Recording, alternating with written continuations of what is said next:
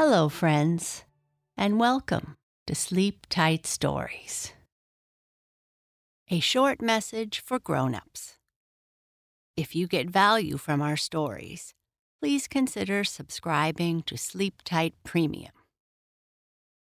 With Sleep Tight Premium, you receive 4 stories per week, plus super long sleep sounds, guided meditations, music for sleep, and more. Visit sleeptightpremium.com to subscribe. A link can also be found in our show notes. Thank you.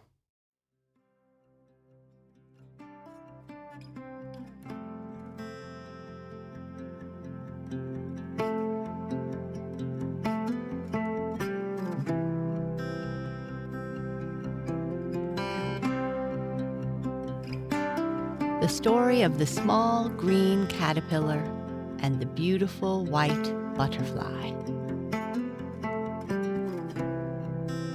In a kitchen garden at the rear of an old brick house in a country town stood long rows of stately corn, whose shining green blades glistened in the sun and rustled if a passing breeze spoke to them.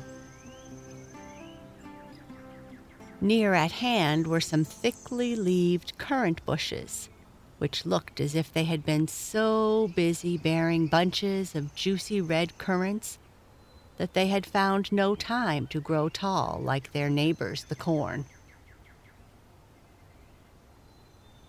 Just across the garden path was a fine bed of feathery asparagus, separated from the rest of the garden by a low wooden border about 2 inches high.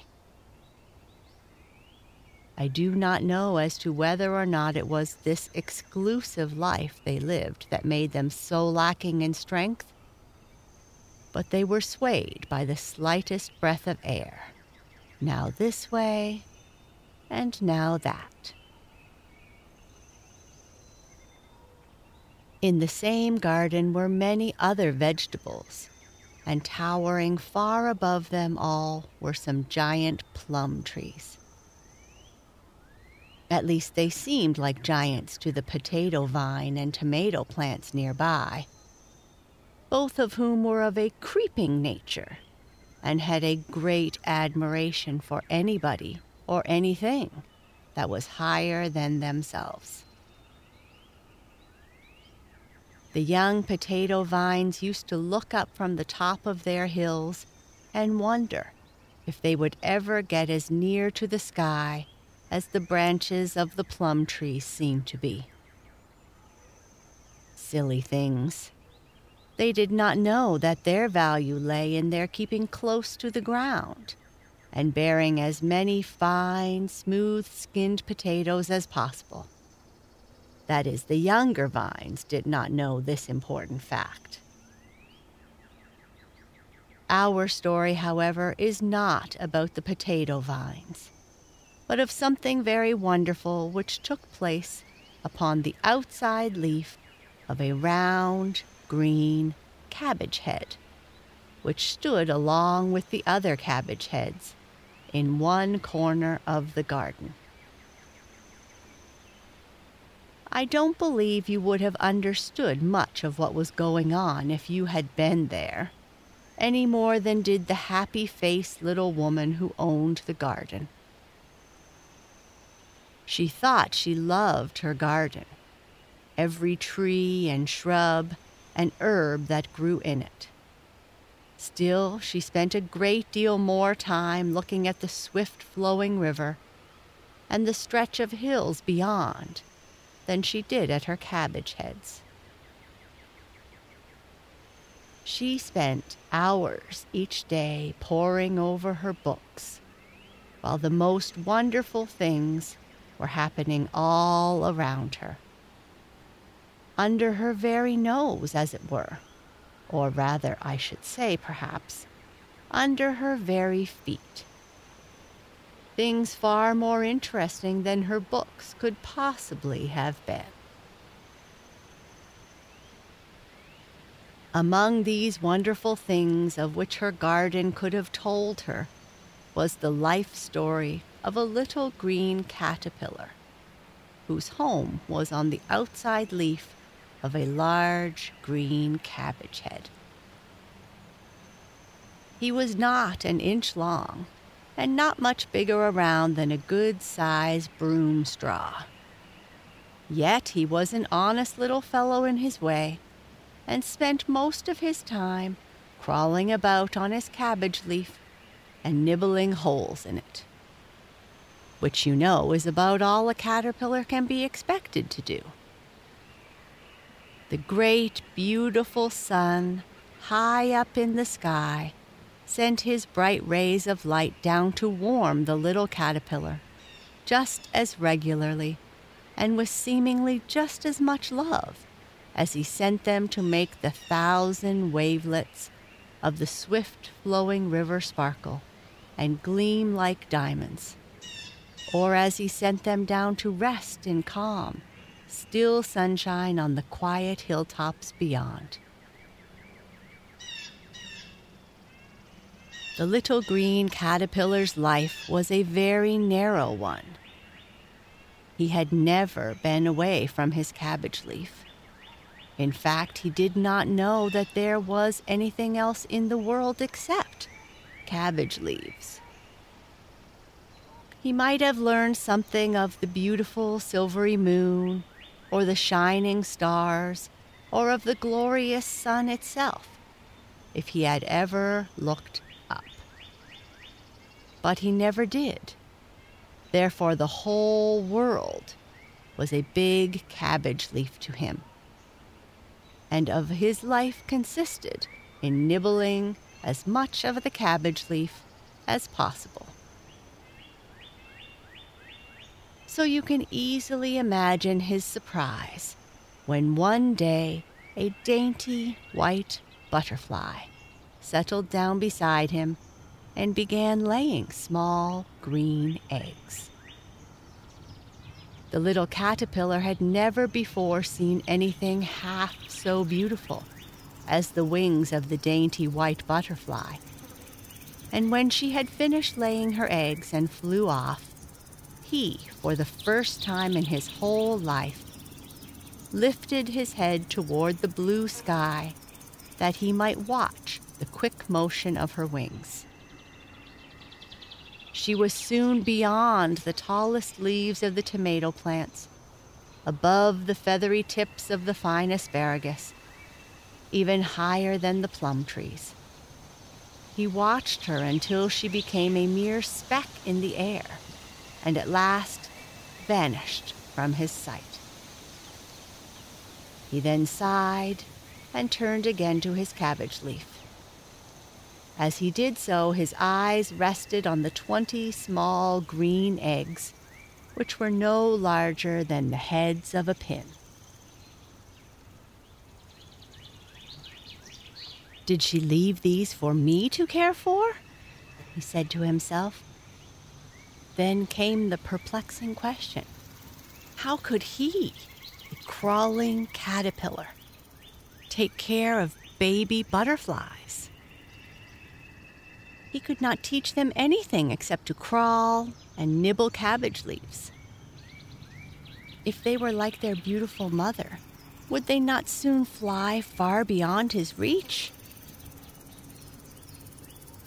This last thought troubled him a great deal. Still, he watched over them tenderly until they should hatch. He could at least tell them of how beautiful their mother had been, and could show them where to fly that they might find her. He often pictured to himself how they would look. 20 dainty little butterflies fluttering about him on his cabbage leaf for a time, and then flying off to the blue sky to visit the stars with their mother. He loved the great sun very dearly now, because it sent its rays down to warm the tiny eggs. One day he awoke from his afternoon nap just in time to see a most remarkable sight. What do you think was happening? One after another, the small green eggs were breaking open, and out were crawling, what do you suppose? Little white butterflies? No, nothing of the kind. Little green caterpillars were creeping out of each shell. Their foster father, as he had learned to call himself, could hardly believe his own eyes. Yet there they were, wriggling and squirming, very much like the young angleworms in the ground below. "Well, well, well," said he to himself, "who would ever dream that the children of that beautiful creature would be mere caterpillars?"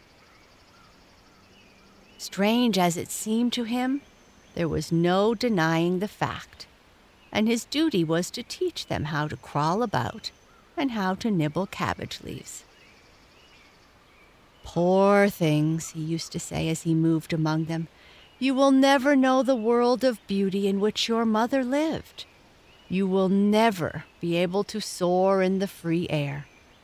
Your lives must be spent in creeping about on a cabbage leaf and filling yourself full of it every day. Poor things, poor things." The young caterpillars soon became so experienced that they no longer needed his care. Feeling very tired and sleepy, he decided one day to make for himself a bed and go to sleep. He was soon softly wrapped from head to toe in the curious covering he had made, and then came a long, long sleep of 3 weeks or more. When at last he woke up, he began to work his head out of his covering. Soon his whole body was free, and he began to breathe the fresh air and feel the warm sunshine. He was sure that something had happened to him, though he could not tell what. He turned his head this way and that, and at last caught sight of his own sides. What do you think he saw? Wings. Beautiful white wings. And his body was white too. The long sleep had changed him into a butterfly. He began to slowly stretch his wings. They were so new he could hardly believe that they were part of himself. The more he stretched them, the more beautiful they became. And soon they quivered and fluttered as gracefully as the other butterfly wings did.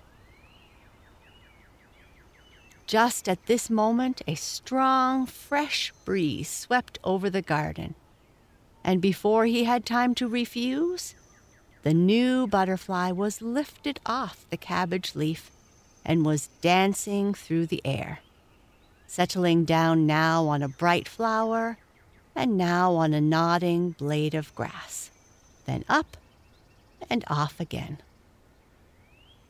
He rejoiced in his freedom for a time, but soon came the longing to try his wings in the upper sunshine. Before attempting the unknown journey, however, he flew back to the round green cabbage head on which he had lived so long. There were the 20 small green caterpillars, still creeping slowly about and filling themselves with cabbage leaf. This was all they knew how to do, and this they did faithfully. "Never mind, little caterpillars," said the new butterfly as he hovered over them. "Keep at your work. The cabbage leaf gives you food, and the crawling makes you strong. By and by, you too shall be butterflies and go free and into the great upper world." having said this in so low a tone of voice that you would not have heard him had you been standing close by. He flew far away, so far that neither you nor I could have followed him with our eyes. As for the happy-faced little woman, she did not even know that he had been near her, for her eyes were fastened on her book, as usual.